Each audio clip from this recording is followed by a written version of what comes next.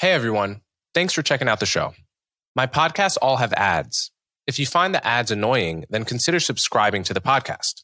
With a subscription, you won't hear any ads. Plus, you'll have access to exclusive content only available to subscribers. If you can't afford a subscription, please write to me at admin@colemanhughes.org with a few words explaining why you enjoy the channel and how it benefits you. We'll get back to you after a short period of consideration and we'll offer a subscription free of charge. Thanks again for watching and for all your support. Welcome to the first Conversations with Coleman of 2023. If you're watching on YouTube, you'll notice in a moment that I'm using a new studio where I can actually get guests in person. And we're starting things off right with a great guest, Meg Smaker. If you've heard of Meg, it's probably because of the controversy surrounding her new documentary, originally called Jihad, Rehab, but later changed to The Unredacted. I actually like the original title better for what it's worth. Now, before I describe the controversy to you, I want to first say that this is one of the best documentaries I have ever seen in my life, hands down. And it was initially received that way at the Sundance Film Festival.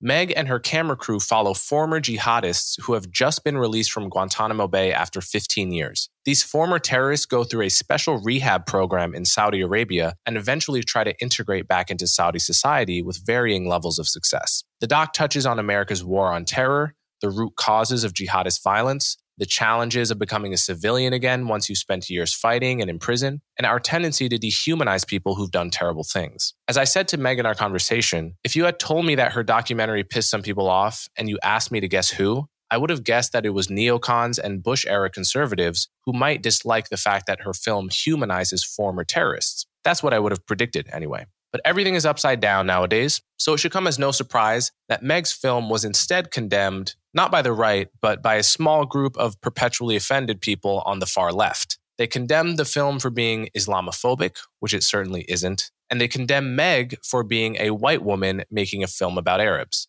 Never mind that she lived in the Middle East for many years, speaks Arabic, and so forth. If this documentary had been created by an Arab filmmaker, but was identical in every other way, I have no doubt that these same people would be saying it should be nominated for an Oscar. It's really that good. Unfortunately, after her initially warm reception at Sundance, the people at Sundance reversed course and ejected her film from the festival, caving in to the demands of a small group of activists. Truly a cowardly concession to cancel culture, in my view. I don't know the status of the doc right now, but if you are able to see it, you really should. So without further ado, my conversation with Meg Smaker. Okay, Meg Smaker. Thank you so much for coming on my show. Yeah, thanks for having me. It's been a whirlwind 3 days in New York, and I'm not from here, so I'm glad it worked out. Well, I'm glad you're capping it off with a conversation with me. I'm excited to get you on. I've wanted to get you on for a while. And before we get into your excellent documentary, which is either called Jihad, Rehab, or The Unredacted, and we'll get to that, I want to know a little bit about you. First of all, where did you grow up? And did you grow up as a teen and young adult with a conscious interest in film?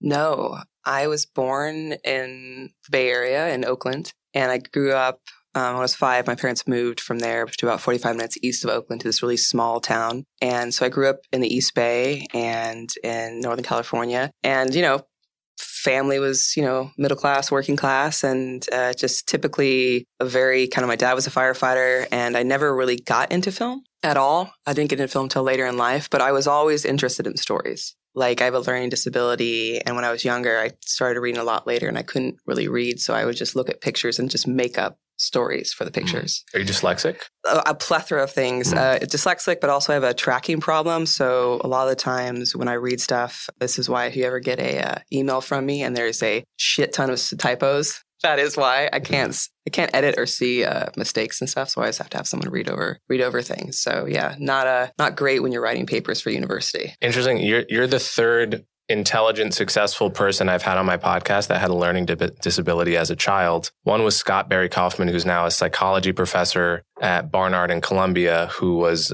diagnosed learning disabled as a kid and wrote a whole book about it. I believe another was Ezra Klein, who had a learning disability as a kid and now has gone on to be a very successful, writer. And so it's always interesting to me, people that struggled with that or were categorized that way as a kid and then ended up being very successful precisely in the kinds of domains which you think would be hampered by such a problem. I used to hate the fact when I was definitely younger having it because, what would take you an hour to read takes me 4.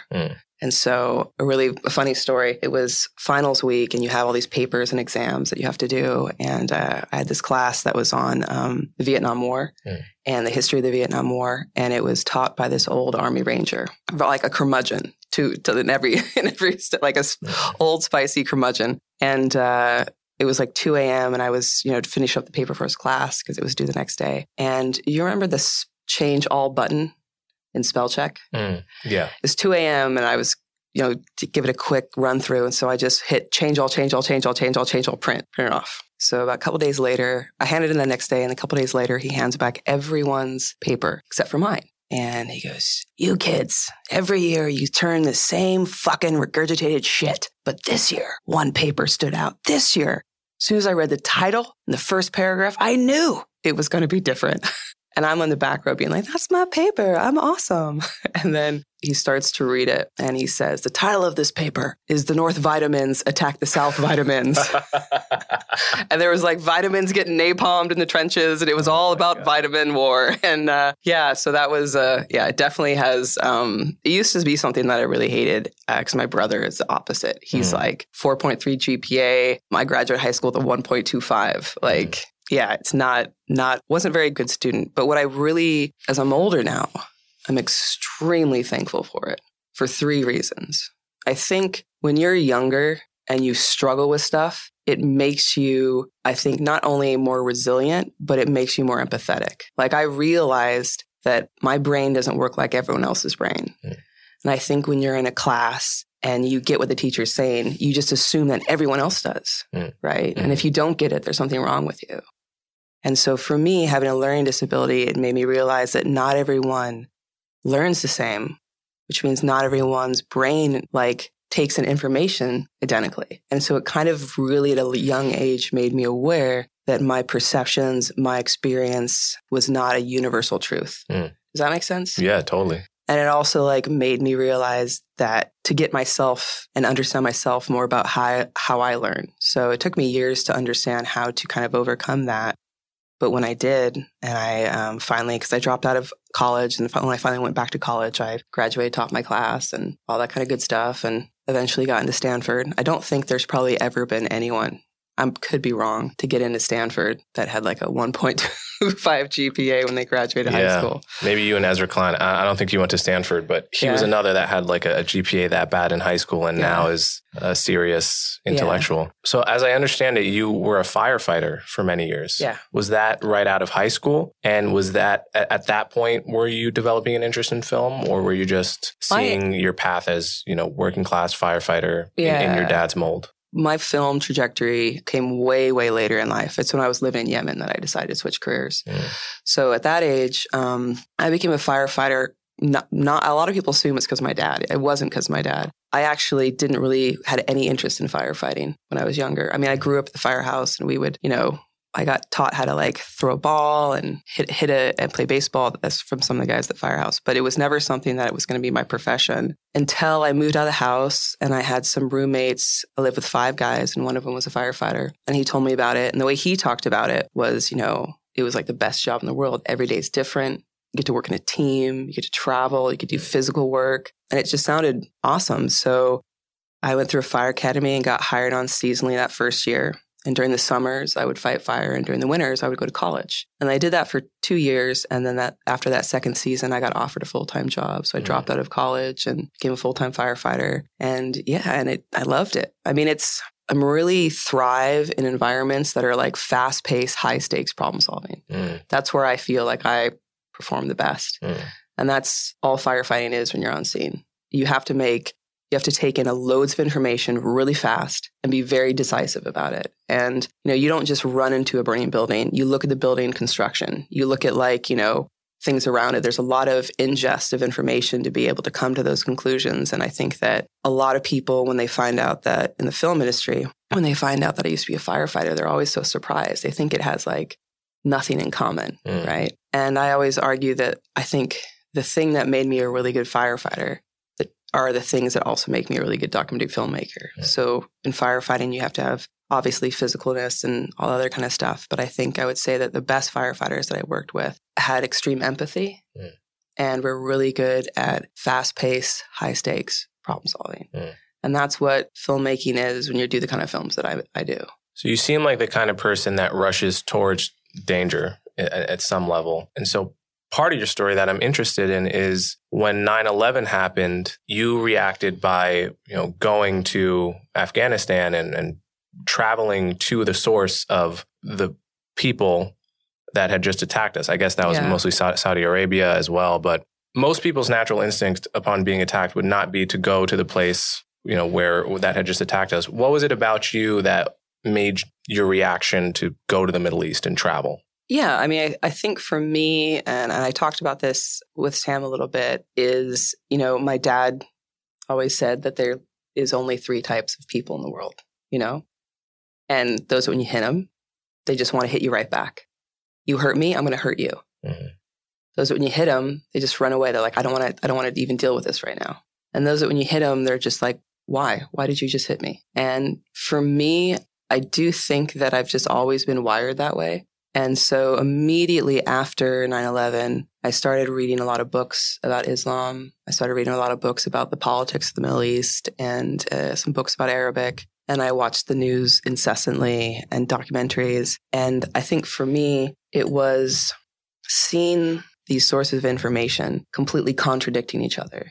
So for example, I'd read about Islam and, some of the rules one book would say, in Islam, you're not allowed to kill innocent people. And then I would watch the news, and the news would say, this is a violent religion that's just bloodthirsty. And when you have no experience in the Middle East, when you don't really have at that time any Muslim friends, I had no idea how to decipher which one of these was true. And I realized after a while that each one of these inputs of information, be it like the news or books, was information through someone else's filter. And in order for me to really understand, I had to remove that filter. And so that's why a little bit over 6 months after 9/11, I went to Afghanistan to try to find those answers for myself. And I think that experience just really humbled me. And I mean, I wasn't like you when I was in my early 20s. I was definitely like a know-it-all. Like I had a very strong worldview, and that just put it in check. And I think that... Were you going over there with the intention to film people or just to meet people and talk to them and then come home? Yeah, I wasn't even in the film industry then. I went over there because I had questions, and the questions weren't being answered in mainstream media. And so were you just going up to people on the street and saying, hey, or I literally hitchhiked across the border from Pakistan to Afghanistan and just talked to people along the way, stayed with different families. A family took me in, and then anytime I went to a different town, they're like, oh, I have a cousin there. You should stay with him. And literally, there was just one extended family that I would just, they would just put me up in every place that I went because they had cousins everywhere. And so, which is pretty common over there. And so the first trip, because I've been back since then, but that first trip, I just stayed with local Afghan families. And one of the things that I remember most vividly, and the thing that really kind of stuck with me, was I went to a town that was near a place called Mazar Sharif. And so it was a small village, and I stayed with a family there that were, I think, uncles of the people that I met when I in Kabul. And they didn't speak any English, and I didn't speak any Pashtun or Dari, but I have amazing Pictionary and charade skills. And so we got along great. And it was like the second or third day I was there. It's a small town, so everyone knew everyone. And we went to the market. And about 3 or 4 days before I arrived, there had been a huge bomb that had been dropped on the neighborhood. And it just kind of completely obliterated a house on the lower end of the block and killed everyone, the whole entire family. And it's a small village. It was really, really devastating. And, to just emphasize that anymore, here's a country and a people who are at that very moment being bombed by my country and my government, but have offered to take me in and feed me and clothe me and treat me as one of their own. I don't know if that same thing would have happened in the United States had the roles been reversed. And one day we were walking in the market, and there was a guy in the market. I was with the grandfather house and the grandson, and there was a guy across in the market who started yelling at me. And I didn't know what he was saying, but I could tell that he wasn't happy that I was there. So the grandfather just ran up to him, picked him up by the scruff of the neck, yelled something to him in, I think, Pashtun Dari. I'm trying to remember what language. And the other man walked over and said, sorry in Pashtun, and then welcome to Afghanistan in English. And that was it. And I'm sure these men knew each other for decades. But he defended me to this man. And I think that one instance alone made me realize that my understanding of the world was very skewed, and that the things that I had been told and the filter that I had built up after watching all these news programs wasn't the whole story, and it was a very inaccurate picture. Yeah. I'm not sure. I'm rambling on. No, I mean, it makes sense. I think, I was recently talking to someone who just moved to America and was talking about the misimpression they got about Americans from watching news about Americans. Where they thought all of us, everyone owns guns and loves violence. And it's just very easy to get a caricature of a people just by watching the news or by just looking at the impression you get. And when you get there, you almost always realize how diverse societies are in terms of there are different factions that believe different things and so forth. I want to get into to that point, I want to add to that real quick, because I lived in Yemen for a while, and I've been to places like Somalia and Afghanistan, and I always get, whenever I come back to the States, people tell me oh my God, you must have been so dangerous. Were you scared for your life the whole time? Those places are so so violent. And it's funny because it's this perception that we get. And I try to explain it to people in the fact that imagine that you know absolutely nothing about the U.S. You didn't know where it was on a map. You'd never seen any American films. Didn't even know who the president was. The only thing you knew about America is what you read in the New York Times about the rapes, the muggings, the robberies, the killings, school shootings. You would think that the States was like Mad Max on crack. Right. And you're like, I'm never going to go there. It's so dangerous. Right. And that's kind of how most of these countries are portrayed, where there are things that happen, but those that are violent and it does happen here. We have school shootings and things like that, but it's not the 100% of the reality all the time. And I think because of how our news media is set up, the nuance, the complexity is lost. And I think it's very sensationalistic stories is kind of all that we hear about. I would also be afraid of being an outsider who doesn't speak the language. Yeah. And that, for me, would connect to my fears of the violence. Or if I knew something about the society, if I spoke the language, I would trust my ability to navigate safely. But being an outsider who didn't speak the language, it would magnify my fears as being almost anywhere, and certainly a place with some problems of violence, right? Yeah. Well, I think it was funny. So I had my parents come visit me when I was in Yemen, and they'd never been there. And in Yemen, especially in Sana'a, anyone who belongs to any kind of clan or whatnot, they'll wear an AK-47. So there's a lot of people just walking around the streets in the capital with just an AK-47 slung over their shoulder. And if you're not familiar with that, when my dad came, he was really alarmed. He's like, oh my God, this is a violent country. Everyone's carrying around the AK-47. I was like, Dad, it's not really seen as something to we're going to use this every day. It's more of a status symbol. It's I belong to a clan. I have people. And so I said, it's kind of like if you're in New York and you're sporting a Prada purse. It's a status symbol. I'm a successful businesswoman. I can have this thing. I was like, just look at it a very different kind of a Prada purse. And he's just like, okay. Well, it's interesting. It's all about context, right? Israel is like that. You will see so many soldiers in that case walking around the street with AK-47s. And you don't feel unsafe because you know the context in which, and there it's a status thing as well, but you know that they're soldiers, you know that it's part of a community. Yeah. And I've talked to people a little bit from a different age now in parts of America where everyone grew up bringing a rifle to school. Yeah. And they didn't get in fights all the time. They weren't, I'd be more afraid of mass shootings today than in some of those tight-knit communities where it's just culturally everyone has a rifle with them. So there's a lot more to be said about it than just the mere fact of having guns. Yeah. No, I think it's the culture surrounding the gun ownership often that is the problem. What I have learned is facts without context is not truth, it's propaganda. So if I'm just giving you facts and I don't give you the context around it, then it's just, that's not the truth. And I think that if you're giving, statistics about gun ownership in America, and that's the only number you give me, it's like, oh, they must be like gun crazy over there, And then you kind of go into it more about a lot of people own a lot of guns. Right. There's a lot of people who don't know any guns, and you kind of the statistics and the math behind it. And I think that, like, I don't know, I just feel that there are a lot of people who have forgotten how important context is. Sometimes it's everything. Yeah. So your documentary, which is excellent, and what did you think of it? So I went into it with no preconceptions, really. 30 or 40 minutes into the documentary, and just to give a brief summary of this documentary, it follows closely a few terrorists, though they hadn't been convicted either in U.S. or Saudi Arabia. Some of them, in the course of the film, sort of admitted to involvement with terrorism, held in Guantanamo Bay for about 15 years, and then through a Saudi government program, were allowed to come to Saudi Arabia and participate in a really healthy, from my vantage point, rehab program, like a true rehabilitation program. And your film follows them in that rehab program, struggling to adjust to life, outside of a cage. And then another approximately year and a half of them struggling to reintegrate into Saudi society as Yemenis, which was also an added layer. Part of the layer. So my impression was, I think, 30 minutes into the film, I said to myself, there is no way that you can hate these guys just this quickly into the film, right? Like at the very, very beginning of the film,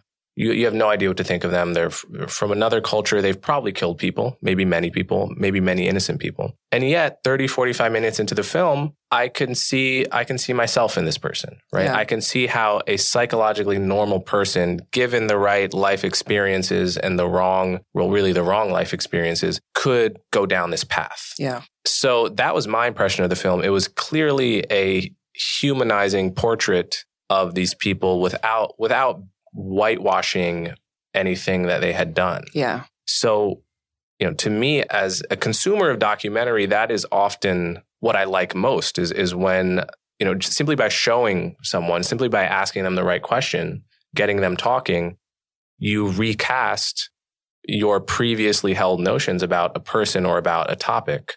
And I thought it did a great job of that. I thought it was, interestingly, if you had shown me the documentary in full and then told me, Coleman, some people are going to get offended by this documentary. Who are those people going to be?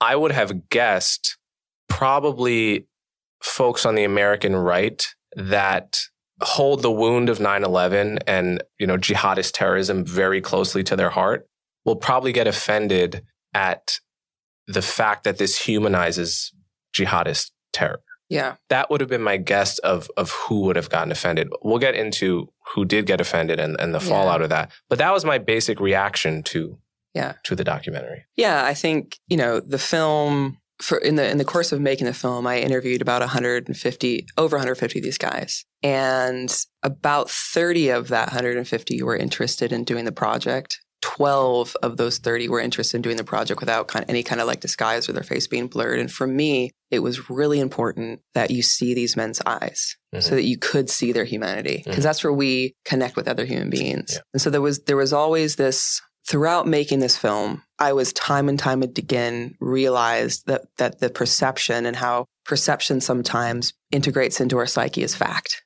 And then you have this experience of like, oh shit, like this is just a perceived idea of who these men are and what they're about. And so what was interesting for me is as I was making the film and talking to these men and spending so much time with them, it reminded me of this story that my dad told me when I was little about a fishing village in Northern California that had a problem with invasive starfish. And he said that one day all the fishermen got together and they decided, all right, once and for all, we just need to get rid of these starfish. We need to kill them all. So they gathered all the starfish up and they cut them up into 3, 4, 5 pieces.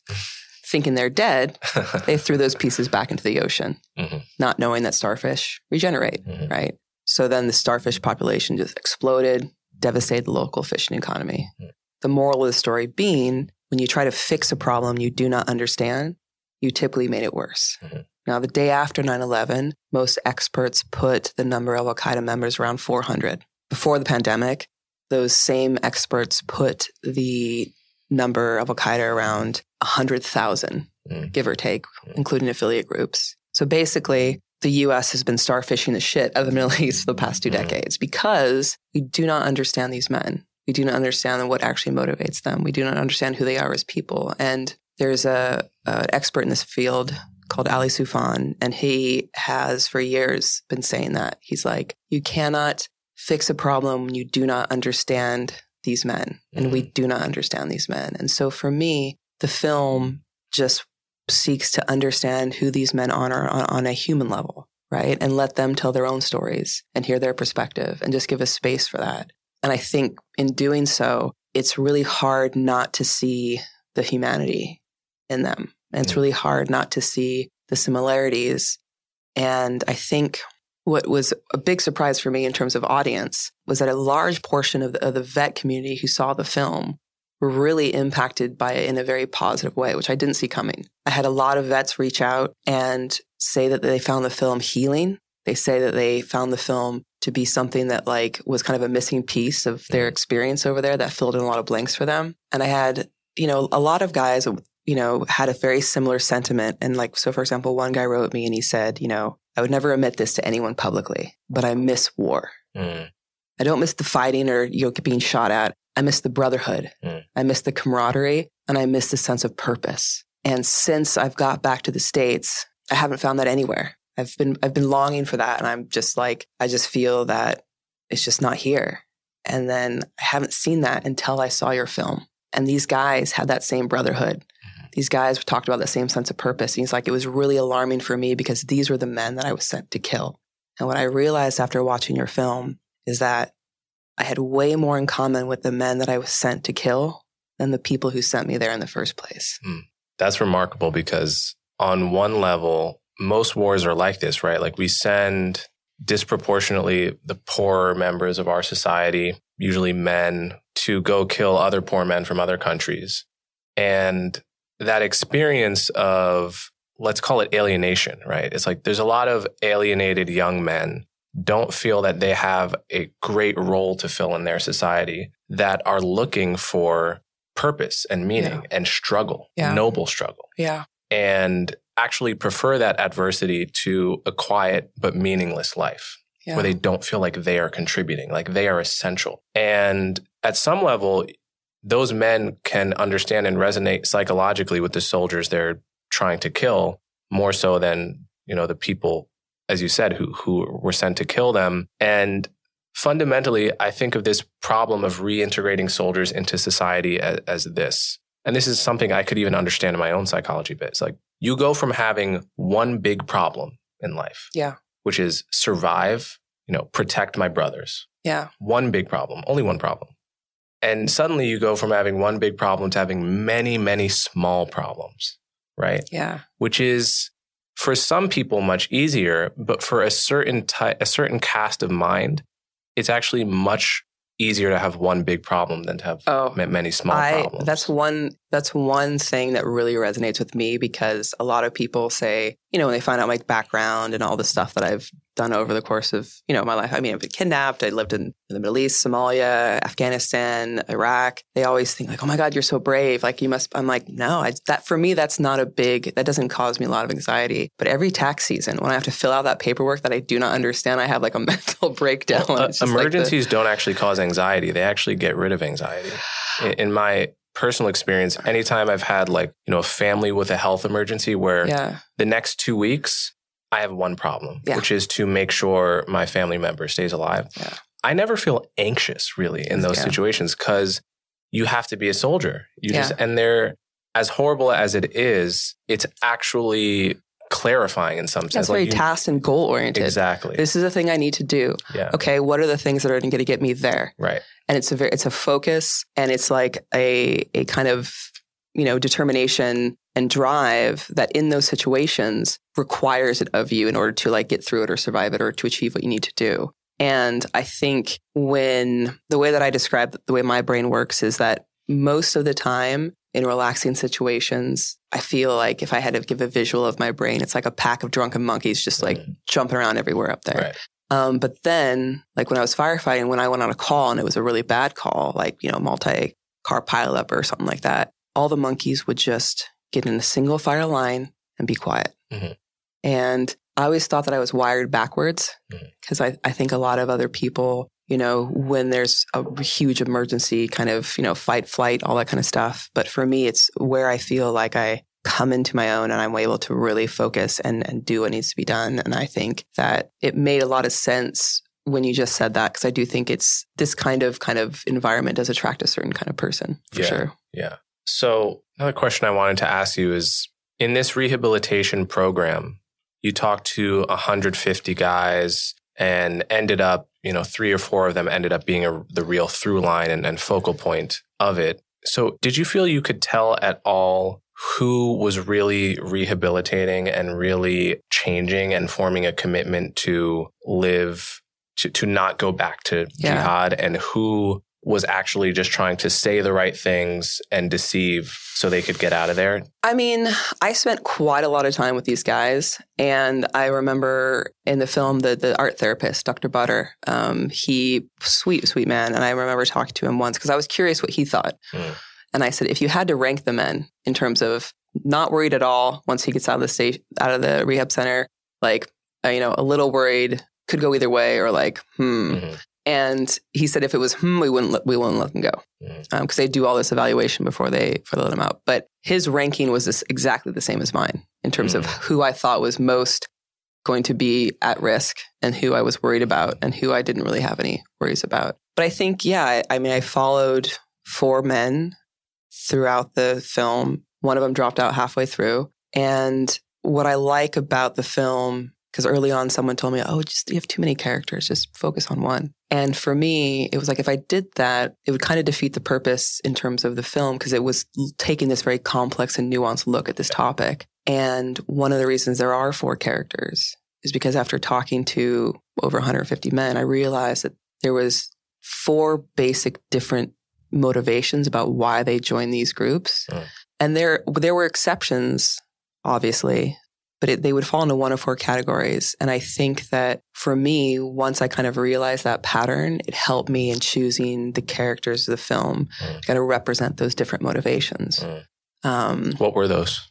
So the first one I think that most Americans are familiar with is the cause, right? So you see Muslims being oppressed or persecuted or violently killed in a different country, and you feel that it is your religious duty to go and defend them. And that's Abu Ghanem in the film. He saw Muslims being slaughtered in Bosnia, and the West was doing nothing. And he's like, these are my fellow Muslims. Like, someone has to do something. So if no one else is going to help them, I am. And so he went there. And I think that's the motivation that most people in the States are familiar with. But the other 3 have nothing to do with religion. And I think the other 3 are not really talked about a lot. And they are, the second motivation is economic necessity. And that's Nader, right? For him, this was a career. He started when he was young and a teenager. He was having a hard time finding a job. And this became a steady paycheck for him. And so I think he started at age 16 until I think 2000. So from age 16, and he went to Guantanamo when he was in his late 20s, early 30s. Yeah. So I think that he was in this for a while, and it was his profession, for lack of a better word. And then the other 2, the third motivation is peer pressure, right? So that's Ali. His brother was one of the lead instructors at Al Farouk training camp in Afghanistan. And in the Middle East, it's very different than in the US. In terms of the culture, here, we're very individualistic. So if my brother told me to do something, I'd be like, fuck off, I'm going to do whatever I want. Right. We don't have a strong community here like they do there. And we don't have as strong, at least my experience, is not as strong family ties here.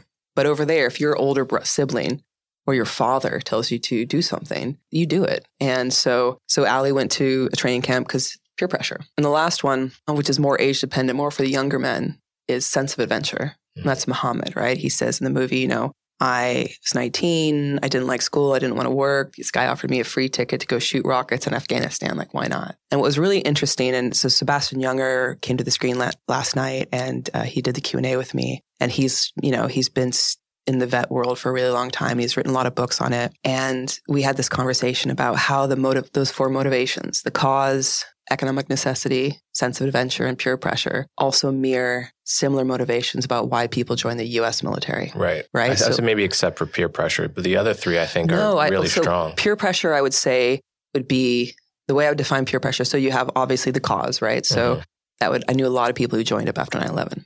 Yeah. Right. Yep. The cause. Economic necessity. I come from working class. And so a lot of people I know can't afford college. So they went to the military to be able to pay for that college. Right. Right. The third one, peer pressure. I know a lot of people who come from military families and it's a very proud thing. And, uncles, aunts, fathers, brothers are all in the military. It's very similar in that aspect. Peer pressure might be the wrong word, but it's like it's a friend or family kind of thing that's in the zeitgeist. And the last one, sense of adventure. Again, I know a lot of people who, in order to see the world and travel, military is the best option for that. And so what I realized after talking to so many men is that it was never about good and evil. It was about time and circumstance, right? So for example, when I was in Yemen, last night was really interesting. After the screening, I went to a deli and it was owned by a Yemeni man. And I started talking to him. All the best delis in Harlem and New York in general are generally owned by Yemenis. I lived in Harlem for 4 years, and I think 90% of the best delis were owned by Yemenis, which is an interesting story. I'd love to see an article explaining that history. Well, I think it's really interesting. I went in and I heard it was on, and the radio was on, and it was Arabic, so I was just kind of eavesdropping on it. And then I heard Ali Abdul Salah, and that was the president of Yemen when I was there. And I was like, wait a minute. And then I started really listening, and I looked at the guy, and in Arabic, I was like, are you from Yemen? He's like, yeah. Like, how did you know? I'm like, I used to live in. So we just started talking, and he was telling me, that the place that he's from in Yemen hasn't had electricity for the last 8 years. And all the public schools are closed. And so the only schools that are open are if you can pay money, and most people can't. And so according to him, there's this whole generation now that's growing up that the only free schools are the madrasas. And a lot of people either aren't sending their kid to school or sending them there. And so imagine being in this time and circumstances where you aren't getting education. There's like a lot of things going on in your country that is just tumultuous. And compare that upbringing to when I was there, when you had public schools and you had, other options. And I think things have changed so much in Yemen to where when we're talking about time and circumstance, it's not just being in a country or religion. It's like, when are you in that space? And how are you operating in that space? And how is that affecting your decision-making, the filter which you see the world, and in essence, your life trajectory? Yeah. So, I think, again, context. Yeah. So as a documentary filmmaker, there is this perpetual problem or challenge you have where, on the one hand, at some level, you have to befriend your subjects. You can't have an antagonistic relationship with them at the very least. There has to be some camaraderie and eventually maybe some warmth even to keep it going. On the other hand, you may have to show things about them that they don't want the world to see. Yeah. So there's one scene where the documentary where one of the subjects is starting to smoke a hookah, which obviously I don't think is a big deal, and I've done many times. Yeah. But for him, he doesn't want his dad. He doesn't want his dad specifically to see that, which is so relatable. Yeah, yeah. It's like when you're in high school and you go smoke a cigarette out in the garage, hoping I don't want my mom to see that, even though I don't actually think it's a big deal. Yeah. But you did show the beginning of him doing that, right? You shut off the camera when he asked you to, but it's still, you know. So how do you negotiate that trade-off as, wanting to be their friends as opposed to sometimes showing parts of them they may not want the world to see? Yeah, I think before you do, everyone's different, but before you do any project, I think it's good to know where the red lines are. Mm-hmm. And different projects, there are different red lines. And what I mean by red line is that we're just not going to go there. Some people, it's politics. Some people, it's, just choice of beliefs and leaning and whatnot. Some people are doing a piece on a celebrity, and it's part of the contract is you can't show XYZ. Mm-hmm. So it depends on the project. But for me, it's always been, I don't show anything or if I have something that was going to go in the film that is going to put the subject in the film in harm's way, right? Mm-hmm. So if he was actually smoking weed or doing drugs that were illegal, I wouldn't show that in the film because that would get him thrown in prison. Mm-hmm. But his dad was not so Muhammad was always a bit of a rebel, and he would describe himself. I mean, the saying is fi kul bayt hammam, which means in Arabic, it means every house has a toilet. But the actual the translation is you're the black sheep of the family, right? And so he was definitely the black sheep of that family. And his dad was kind of constantly riding him. And any kind of hint that Muhammad was doing anything untoward, he would really jump on him for. Right. And so even though hookah is not a big thing, it's also not a good thing either. And his dad was just really conscious of not having him like slip into like the bad way again. Right. And so, we were hanging out and smoking hookah, and it was this bachelor pad that he shares with a bunch of friends, and they watch MTV music videos and listen to really loud music and talk about football and stuff like that. And it was just shared by this community of young Yemeni men. And but I started filming, it was fine. And then as soon as I turned the camera on him, he's just like, and he had the hookah in his hand. He's like, I don't want my dad to see because I don't want to get yelled at again. And, I think for me, the way that when I talk to my subjects, it's like, listen, if there's anything that you want to tell me or anything you don't want me to show, you have to say before. So for example, if you're interviewing me, and if we've agreed that say, if something's off the record, you have to say what's off the record. And then after whatever you say is off the record, but you can't give an interview and then 2 months later be like, hey, that one part was off the record. Right. So I said, as long as you tell me beforehand, it won't go in the film. But if you tell me like 5 months later, then that's just not how this works. Right. And I'm always very clear about that because I think it's good that everyone is on the same page and they know, how a documentary is made and how you're making it. And so, for example, with these men, I have a policy that I never meet subjects with a camera. I always meet them first without a camera. It's just me and them talking. And I do that because making a documentary is different than just interviewing someone on a one-off, right? So most reporters that had gotten to the center before were only allowed for a 1 or 2 hours, and they have to get to the point really quickly. And they need these answers. They need that soundbite. And for me, I had the time and the space and the grace to get to know these men on a different level. So the first time I met with them, it wasn't imperative that I found out where all the bodies are buried. And for me, that first meeting is all about explaining what a documentary is and how it's made. And then what I always tell people is, I'm going to be in your life for a really long time. I'm going to ask you a lot of personal questions.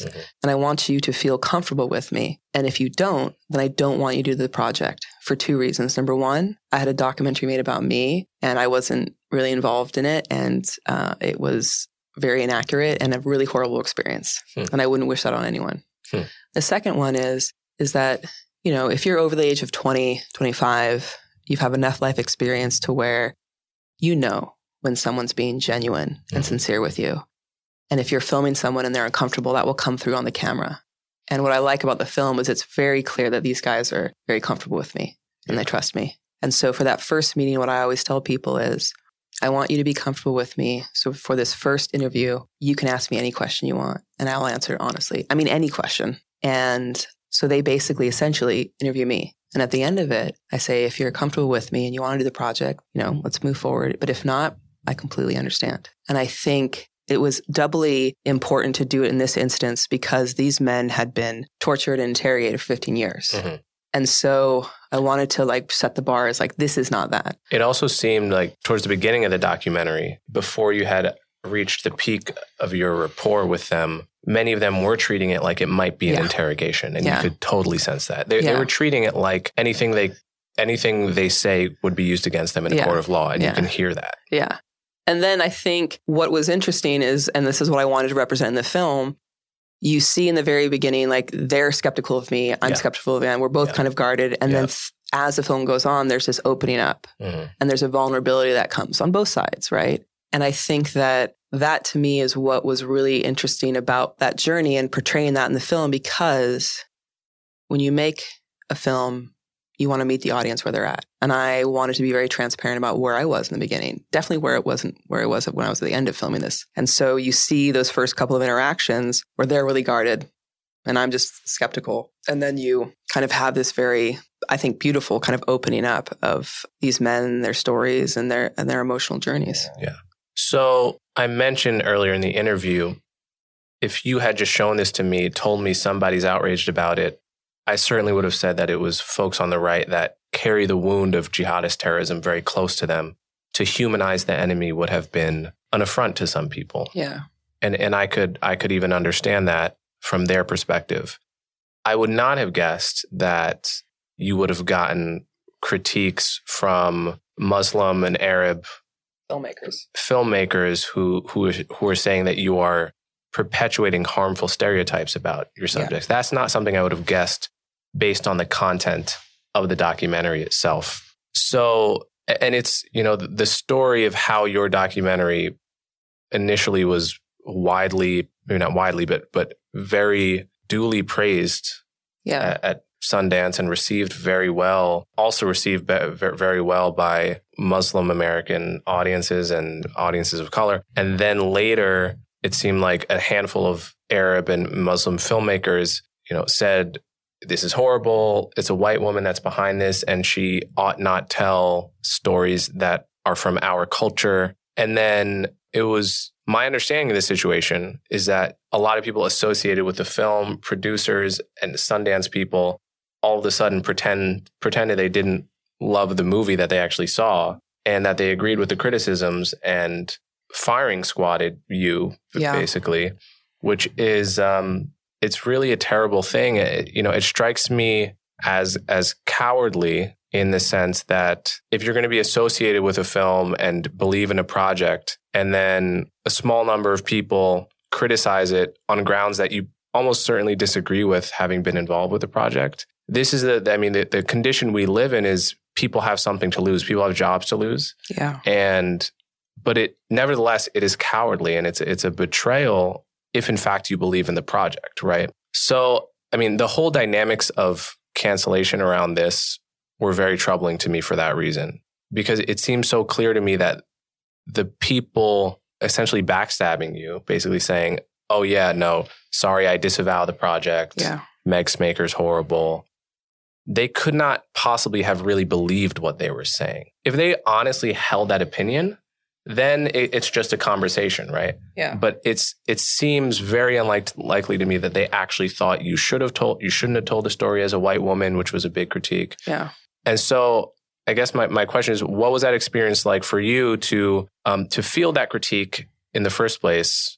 I guess let's start there. What do you make of the substance of the critique that you as a white woman should not have told this story? Well, I think to be completely, it might be too in the weeds, but the criticisms have evolved over time and the attacks have evolved over time. But I think that my personal belief is I do know that there in the documentary space, in the independent documentary space, there is a camp of people who believe that you should not be allowed to tell a story of a community that you're not a part of. And there's a fraction of the documentary. Can I stop you there, though? Because I actually think, to be more specific, it's that white people should not tell it. Because this critique would never be leveled at someone like Dia Khan for doing her great documentary, The White Right? Yeah. I don't remember anyone saying, as an Afghani Pakistani, well, she's from the Netherlands, I think, but that's her heritage. She doesn't get to tell a story about the white right. It's actually only specifically white people are not supposed to tell. It's funny you mention that, because I'm just going to tell a little anecdote here. I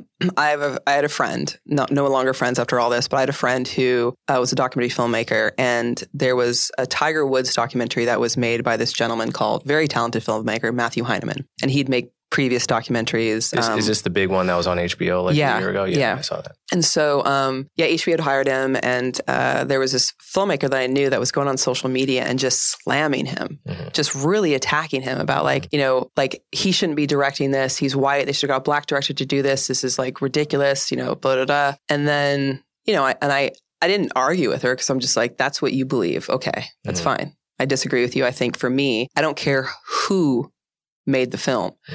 It's about the work itself. Right. So if you made a film, a good example of this is I was a firefighter for a long time, and I don't watch firefighting movies, and I don't read books about firefighting, because every time I see them, they're just so fucking inaccurate that it's annoying. As a jazz musician, I've never watched I'm sure Whiplash. You love La La Land. Actually, La La Land was kind of nice. Okay. Whiplash, I can't stand. Yeah. Okay. So I think that I think when you're that close to it, you're just and so Sebastian Junger has written amazing books, War, A Tribe, A Perfect Storm. And he wrote one book called Fire.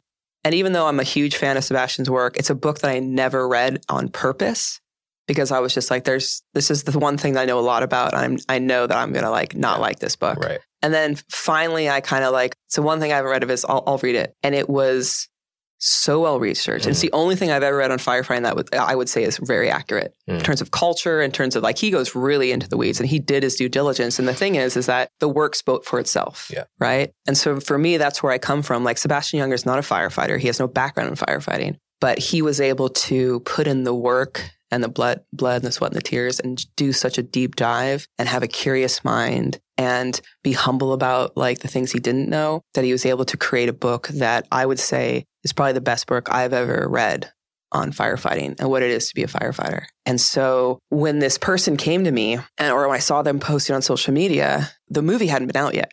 Mm-hmm. It was just announced by HBO. So no one had seen it. And I'm just like, why don't we just wait to watch it? Because if it's good, then I don't think it matters. Fast forward a couple years, the same filmmaker who is from, they're Asian, have Asian background and whatnot. They reach out to me. They're like, I want to do a film in Saudi Arabia, Asian American. I've never been there. Who's your fixer? Because she knew I was working on this project. And in my brain, I'm like, how can you in one breath say Matthew Heineman can't make a film about Tiger Woods, but you as a non-Muslim, as not an Arab, as an American Asian filmmaker, you think it's okay for you to make this film? And so in my brain, I also was saying like, I don't have a fixer, because if you're going to make a film in a place like Saudi Arabia or North Korea, you don't want to be bringing someone with you around everywhere you go and they know that they're involved in the project and then you leave and they stay there and the people might not be happy or the government might not be happy with the project. Mm-hmm. And that person is seen as being part of the actual storytelling and editing. They're not a subject of the film, right? Mm-hmm. So they actually have some kind of input into this. Mm-hmm. And if the government doesn't like the film you make, that person's in jeopardy. Right. So if you're going to make a film in a place like Saudi Arabia, in my opinion, you should not have a fixer. Mm-hmm. And so it was really interesting to me that particular filmmaker could criticize a film that she'd never seen based on the director's skin color, and then in the same breath go around and want to make a film about a place that she'd never been to and had no background in. Mm-hmm. And so, yeah, it was strange for me to see that, I think. But yeah. As a thought experiment, if your film were identical in every way, but you happen to be Arab, I don't think anyone would have criticized. I mean, you may have leveled some, people may have leveled some critiques of the film as a film, some minor or whatever criticisms. Yeah. I don't think anyone would have called the film Islamophobic or anything like that with the same content. I think that's probably the case. That's my executive producer, who's Yemeni and Muslim. He's said the same thing multiple times. Yeah. So, I mean, it's sort of coming from standpoint epistemology and postmodernism, this notion that you cannot possibly bridge the gap between identities, no matter how much work you put in. I mean, this is something that strikes me just as a poison for creativity. It's a flattening of human beings. Yeah, I think so. I think for me, not only is it a flattening of human beings, but it kind of ignores what makes us human to begin with. And what I mean by that is, with making this film, on paper, right? If you look at someone like, so Nader in the film is one of the first guys that I really connected with. And on paper, we have absolutely nothing in common. Like he's Yemeni, Muslim, 44, ex-member of, Taliban and Al-Qaeda. At the time I was 36, woman, American, ex-firefighter. On paper, we had absolutely nothing in common. But one thing that I will kind of say is like when you're a firefighter, you see a lot of horrific shit. And your job is basically you witness people's most traumatic moment of their lives on a daily basis. Mm-hmm. And you see a lot of really bad things. And after a while, it does take its toll. And so you have to find a way to kind of like process it and decompress. And how firefighters, or the ones that I worked with anyway, chose to do that was through humor, like really dark, very politically incorrect humor that would probably get you fired in any other job. Mm-hmm. And I only heard that kind of humor in one other profession, and that was like military folks who'd seen combat. And it was just a way to kind of decompress and like laugh about things and kind of like make things lighter. And I never just had or saw that anywhere else, outside of those two jobs until I met Nader. When I first met Nader, he told me stories about Guantanamo, horrific stories about things that he experienced, but he did it all with smile on his face and through bouts of uncontrolled laughter and through really dark jokes. And when we were, filming, the guys in the room, all men and some Arabs, kind of all thought Nader was some kind of psychopath, right? Or they thought he was just flat out lying. Mm-hmm. But I knew better because Nader told the same kind of jokes that my old firefighter buddies told me, which meant that he was still processing trauma and he was trying to decompress. And so we kind of bonded with our shared love of inappropriate humor. And I would tell a joke and he would laugh and he would tell a joke. Like he said to me once, he's like, Meg, you should go on Guantanamo diet. You lose 40 pounds 1 month, look great. And he was talking about like hunger strikes, right? He's joking about hunger strikes. Yeah. And so we just kind of really quickly bonded. And, I saw him in a way, even though that I was white, non-Muslim, non-Arab, and a woman, I saw things in him and I connected things like as a human being with him that no one else in that room did. No one that is the same race or religion or sex. Because humans are more than just the boxes that you check on a census. We're made up of things that they don't even have boxes for. And finding connection to other human beings through those various levels is what connects us. It's how we build our understanding. It's how we build connection and community. And it's how we build these relationships that make up our social kind of, group. So Arab American and Muslim American audiences that see this film, not through the filter of the controversy, but just nakedly, just see the film, are largely enjoyed it. Yes. Right? Yeah. And so the small minority of filmmakers, and I think it's relevant that they were filmmakers I think it's relevant to say that when the attack started, it was the day after the announcement, which is before anyone had seen the film. So the motives of that small minority, the heckler's veto, so to speak, that strikes me as interesting because it's something I've seen a lot in my life.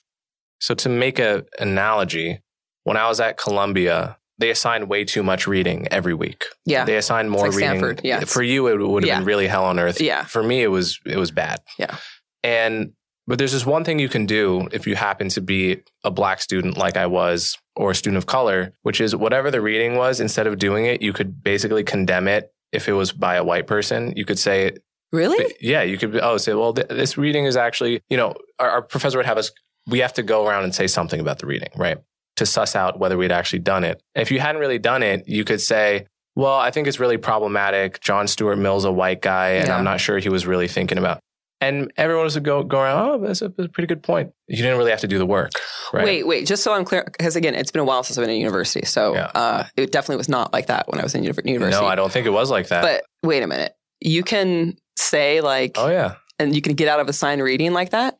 You could, so you would have to go around and say something intelligent about what we were supposed to read. Yeah. Right? Every class. Yeah. In a class like Lit Hum, for example, which is part of the core curriculum. And we're reading the canon, most of which is white men, not all of which. So there's always this ripcord you can pull for the inevitable days when like you're not going to do the assignment, which is to take the identity lens. Right. And but the whole point of doing reading like that, at least because there's stuff I read at Stanford, I was like, this is horse shit. But like, it's good to like, I don't know, like, I think it's very strange for me to be able to come from something and say like, I'm going to go through life and anything that I don't agree with, anything that's not in my same kind of like thought process, like, I don't want to hear about it and it shouldn't exist. That's kind of what you're saying? I'm saying something a little bit more specific, which is that as a person of color in certain highly progressive subcultures in the past, maybe 6 to 8 years, you have this option of rather than consuming the text, consuming the content and, giving your opinion of it, doing the work, you have this option of pulling the ripcord of identity and saying, oh, it's a white person, right? And that's what I feel the small minority of filmmakers that took issue with your film, that's what I feel that they're doing, rather than really just, there may even be some envy involved. Like, what a great documentary. I wish I had done this myself, but I didn't. And so you have the option of pulling this ripcord of, oh, you're a white person. You're a man. You should not have told this story. This is our story. And there is some self-interest in my opinion, it's a very tempting option if you are a person of color to pull that ripcord. And it's something I've seen more and more people do in literature and young adult fiction, in filmmaking over the past 6 to 8 years. Yeah. So that's just my analysis of the issue as an outsider. Yeah, I think that what I would say is I would say from the time that it was announced to Sundance, it was a little under 2 months. So it was being attacked by a group of people that hadn't seen it for a while. But I also want to give people the benefit of the doubt. Okay. Mm-hmm. Let's say they did watch it at Sundance and they were offended by it. Mm-hmm. Okay. That is okay too. Yeah. I'm fine with that. I am fine with criticism. I think criticism is part of the process when you put things out into the world. I think criticism can sometimes make you a better storyteller, a better journalist, a better writer, a better filmmaker. But there's a line between criticizing a piece of work and literally trying to get it blacklisted. Oh, totally. Yeah. And I think that for me, like I told you, I'd been kidnapped. And when I came back after that, within... I don't think you mentioned it. You didn't mention this. I had heard about this, but I do want to so when I was dwell on that. You were kidnapped. Yeah. So when I was kidnapped, 7 people that I knew were disemboweled and decapitated. And it was it was a very intense situation. You have to introduce that story a little bit more. Where were you? Why were you there? I was in Colombia. I was going from Panama into Colombia, and we were crossing over the Darien Gap. Mm-hmm. But what I wanted to say to your point was when I got back to the States, I don't know how long after I was back here, I went to go to the movie theater and I saw a Bruce Willis movie. I think it was called Tears of the Sun or Under the Sun. Anyway, there's a rebel group that's going into villages just slaughtering people, like cutting off women's breasts and things like that. And I saw that film and it was really hard for me. And I didn't really want to finish it. Mm-hmm. And I would say that if ever a film emotionally kind of disturbed me in a way, it was that film. Mm-hmm. But I never in a million years would say like this film emotionally like hurt me. Mm-hmm. Therefore, no one else can watch it. Yeah. It's just like, hey, note to self. Like after I saw that film, like I probably shouldn't be watching any violent action movies that take place in the jungle for the next couple of years. I'm just not there yet. And I did feel really affected by that in a negative way. But I would never write to the studio and say, you have to pull this film because I was really triggered by this. And therefore, I don't think it's safe for anyone else to watch. Mm-hmm. I mean, to me, that's such an elitist and arrogant stance to take because at the end of the day, you can watch the film and have the exact opposite response to that. Like there was a film that came out years ago called The Four Lions, and it was a very divisive film because it was a dark comedy. I loved the film. It was brilliant about suicide bombers. And before the film ever premiered, there was all this controversy around it. And half the people that I knew who are Muslim loved that film. Mm-hmm. The other half thought it was the worst thing ever made. Mm-hmm. And I think what was really disturbing about Sundance's response is when the pushback started after the announcement, they started to waver. And I was advised by a person like, hey, there's a bunch of Muslims writing letters to Sundance telling them to pull the film. What you need to do is reach out to the community who's already seen the film, who support the film, and have them write letters to Sundance in support of it. Mm-hmm. So I did. So I went to the Yemeni community who'd seen the film, who'd screened the film beforehand, wrote a bunch of letters to Sundance saying why the film was important to them. Mm-hmm. And Sundance knew this. Mm. And so later on, after the film premiered there, about a month later, Sundance issued an apology. And that apology was to all Muslims and Arabs. That we offended all Muslims and Arabs with this. I was like, no, you didn't. And you know that because there's a huge group of people from the community who love this film, who want people to see this film. And you're basically treating this Muslim community as a monolith. And you know better because there's no community that's a monolith. Right. And because a handful of people complained about the film, you now feel compelled to apologize for it because you think that these handful of people are offended. Therefore, everyone must be offended by it. And what was really interesting is the film got pulled from all these other film festivals like South by and San Francisco Documentary Film Festival, and no other film festival would touch it, except for a film festival in New Zealand called Doc Edge. And then eventually we played in Zurich. And this is what was really interesting about that film festival. They'd accepted the film and then they started to waver. And they wanted to know all these questions after the controversy about the film. We were going back and forth on email. I finally said, listen, we'll Zoom. You can ask me any question you want. I just need an answer now because I'm not going to jump through hoops for the next 4 months. And so we went on Zoom and we talked and they had no idea about all the other stuff that was going on behind the scenes. So they, we really want to play this, but it's too late now to go in competition, but we want to do a special screening. And here's what we're going to do. We're going to have a debate, and you're going to debate someone from the other side after the film. And I said, that's fine. As long as they've watched the film, they're not going to ask me a question that I haven't already thought about of like a million times, right? So there's this very, very famous filmmaker who's Muslim and from Iraq in Switzerland named Samir. And they introduced us over email. And I assumed that he'd seen the film because they were setting it up like this guy was on the other side and we were going to debate each side. And he wrote to me, he was like, actually, no, I haven't seen it yet. So they just assumed because he was Muslim that he would hate this thing. So I was like, he's like, I would really love to see the film so I can prepare notes for our debate. It's like, sure. And I sent him a link. He writes me back and he goes, I love this film. It's brilliant. He's like, I can be on a debate, but I'm going to be on your side. So you have to find someone else for the other side because I think this is a great film and here's all the reasons why. He's like, I cannot believe you pulled this off. I'm from the Middle East. I know how hard this would be. And he's like, the access you got was just blew my mind. Yeah. And so it was funny because originally the film festival had posted on their website, like the most controversial film of the year, followed by a heated debate. They had to change that to be like, it's premiering on this date with a conversation to follow with Samir, And so it was kind of like, even they perceive like, I mean, we saw it, but clearly every Muslim must hate this if this was what happened. And then one of the most prominent Muslim filmmakers in their country saw it and was like, no, this is a brilliant film. Yeah. It was really interesting to me to have people watch the film and with their own eyes say, yeah, I really love it. But clearly some people must hate it because of all the controversy around it. Saying like, if there's smoke, there should be fire. But sometimes as a firefighter, especially as a wildland fire, sometimes the smoke isn't the smoke. It's just morning fog. And you think there's smoke, over the ridge, but it's just morning fog. And I think that for me, what was really frustrating is like, so a friend of mine who's in the Yemeni community, he knows about the film, was basically saying that this film was really important for them, for their people. Because we hear about Ukraine, we hear about, how are we doing on time? Close to just a couple more minutes. Yeah.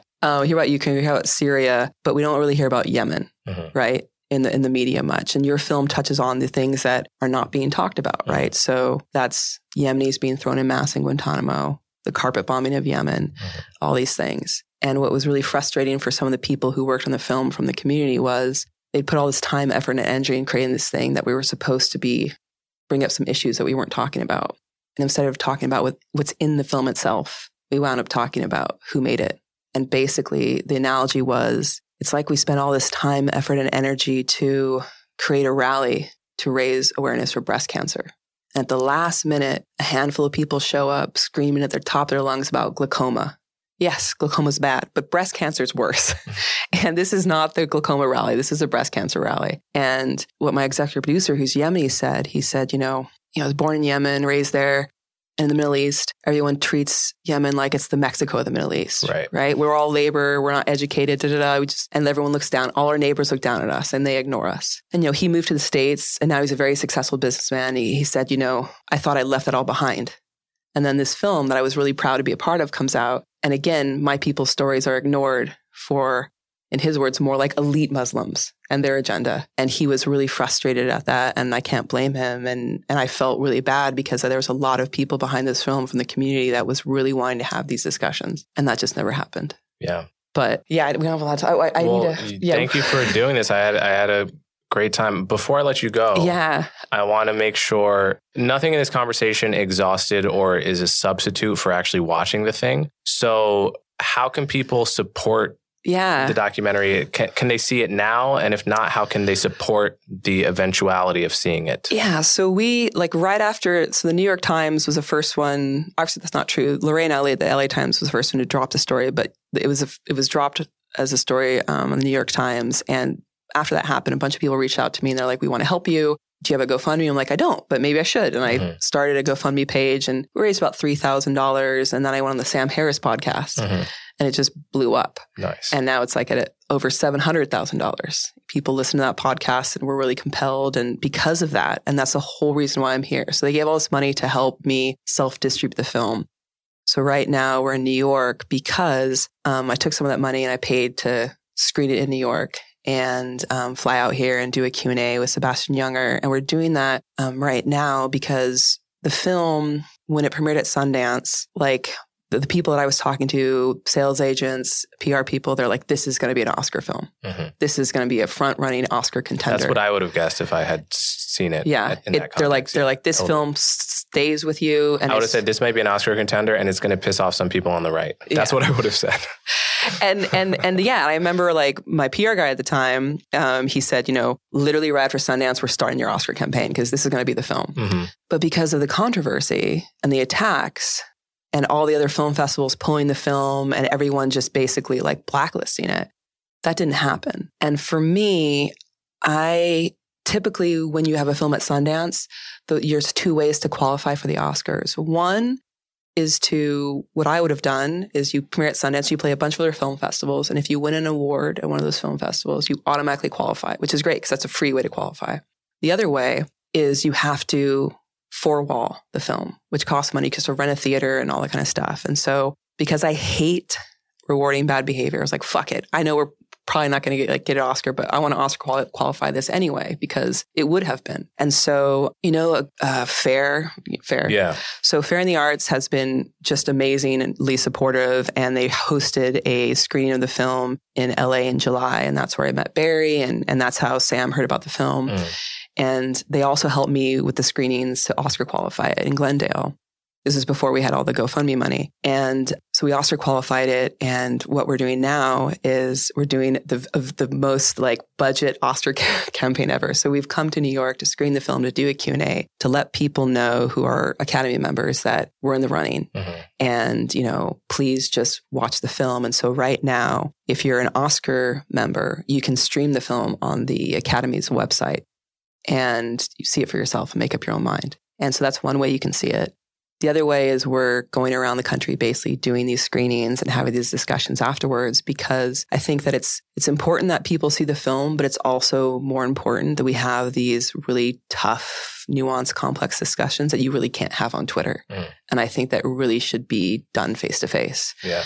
And so right now, the way that our industry works, it's very insular. And I was hoping that when the New York Times piece dropped, that there would be some buyers that read that and be like, hey, let's give this film a second shot. Mm-hmm. Let's take a second look at this. And then the New York Times piece dropped, the Sebastian Younger piece dropped, Graham Wood of The Atlantic dropped a piece, all in huge support of the film. And then I went on Sam Harris and we had a GoFundMe just blow up. So there's clearly an audience for this film. No doubt. But crickets from buyers.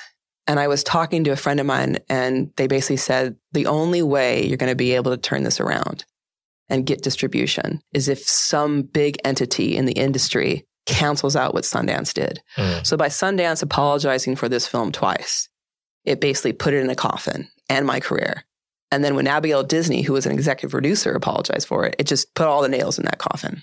And the only way to raise the dead, if you have an equally respected entity validate the film. Right. And so the most famous entity in my business is the Academy, the Oscars. And so I'm hoping that if we're able to do this very grassroots campaign, if we're able to get it shortlisted, which is, again, a long shot because, I'm still a pariah in my industry because of this. If we're able to get the film shortlisted, then maybe that will send a message to buyers that, hey, this film's actually really good and it wasn't given a fair shake. Yeah, well, it is really good. And I think we have to get out of this studio, but they could also see it. Sorry. And so we're doing screenings in Santa Monica or LA at the Lemley Theater, and tickets literally went available today. So if you want to buy tickets to that, it's a week-long run where it's going to be in LA from the 9th to the 15th of December. And we're also having screenings on the 13th in Malibu and again in Beverly Hills, And then we're going to go to Alabama and other places like that.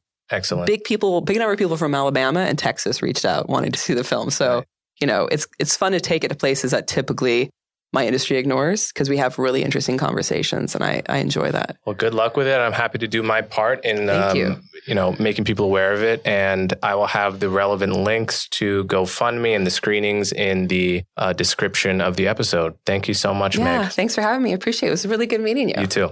Thanks. Thanks for listening to this episode of Conversations with Coleman. If you enjoyed it, be sure to follow me on social media and subscribe to my podcast to stay up to date on all my latest content.